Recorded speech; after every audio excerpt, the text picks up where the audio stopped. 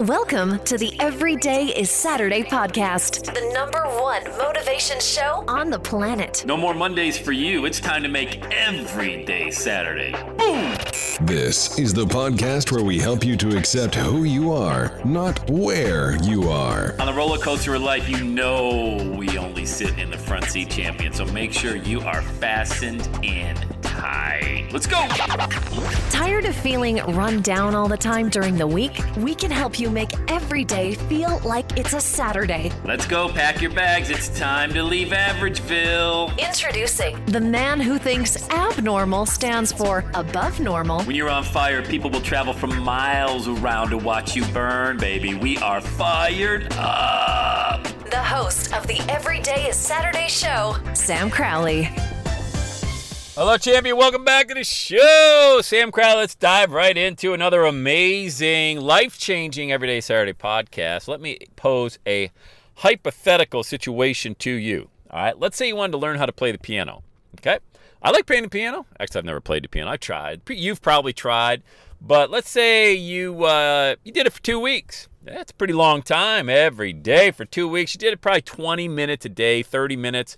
Maybe you watched some YouTube videos, or hey, maybe you paid for piano lessons, from a teacher. And then after 2 weeks, you just stopped, okay? But a couple months later, you picked it back up, and you kind of remember a little bit about what, but you had no momentum. So you got to kind of had to not start all the way from the beginning, but you had to kind of go back, like, how did I do this? Which keys again? And then you did it for another week or two, and you got right back to where you were prior to stopping, and maybe just a little bit further. And then you stopped again for about a month. Life happens, so you can't fault that because, you got family, you got business, you got a job, and all that other stuff. So, hey, there's only 24 hours in a day, right? So the piano kind of goes, the lessons kind of go to the wayside. But in a month or two, you pick right back up. Again, a little bit of refresher. Takes a few days to get back at your mojo to where you were before. And then you make a little bit more progress. What happens? What did I just describe?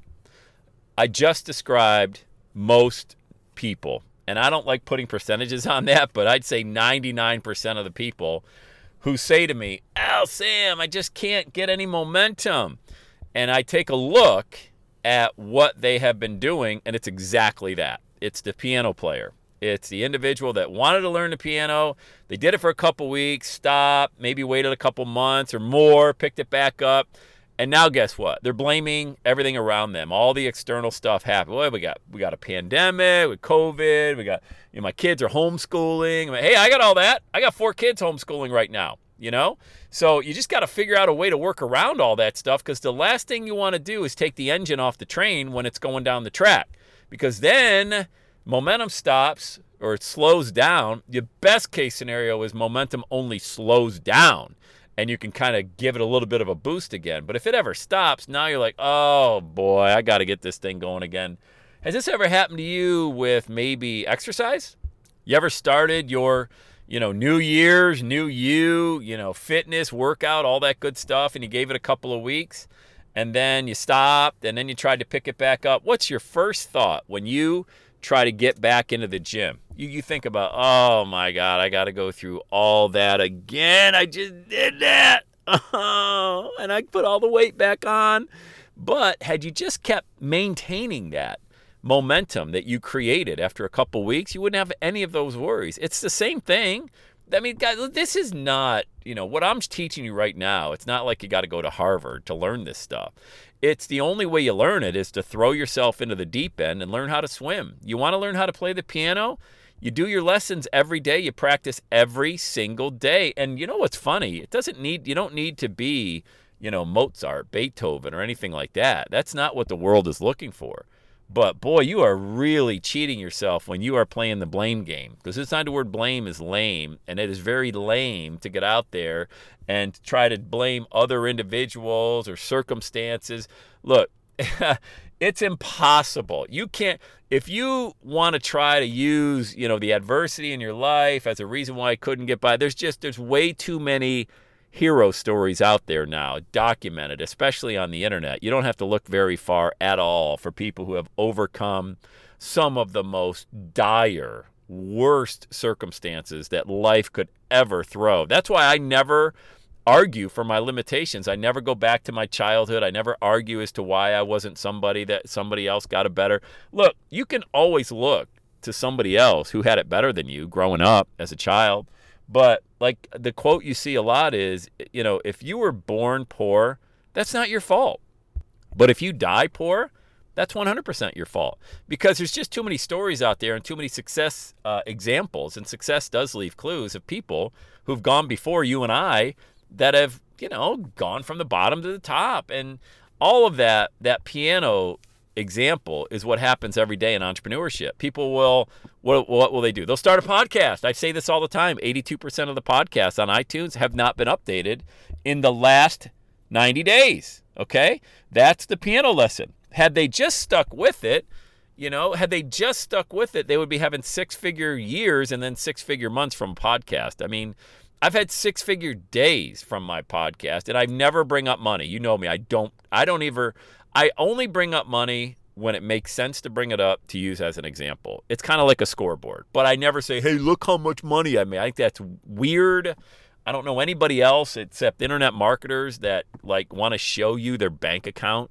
That's really weird to me. But it's not weird to say, hey, I've done 7 figures with a podcast, because it just shows it. I guess it's valid. It puts validity to it. Now, you don't need to do a podcast. You can go out and start your own real estate business. You can go out and be a real estate agent, for example. You can go out and you can do a carpet cleaning business. You can go mow lawns. It doesn't matter. Like if I wanted to start a lawn mowing business, I would use the exact same example.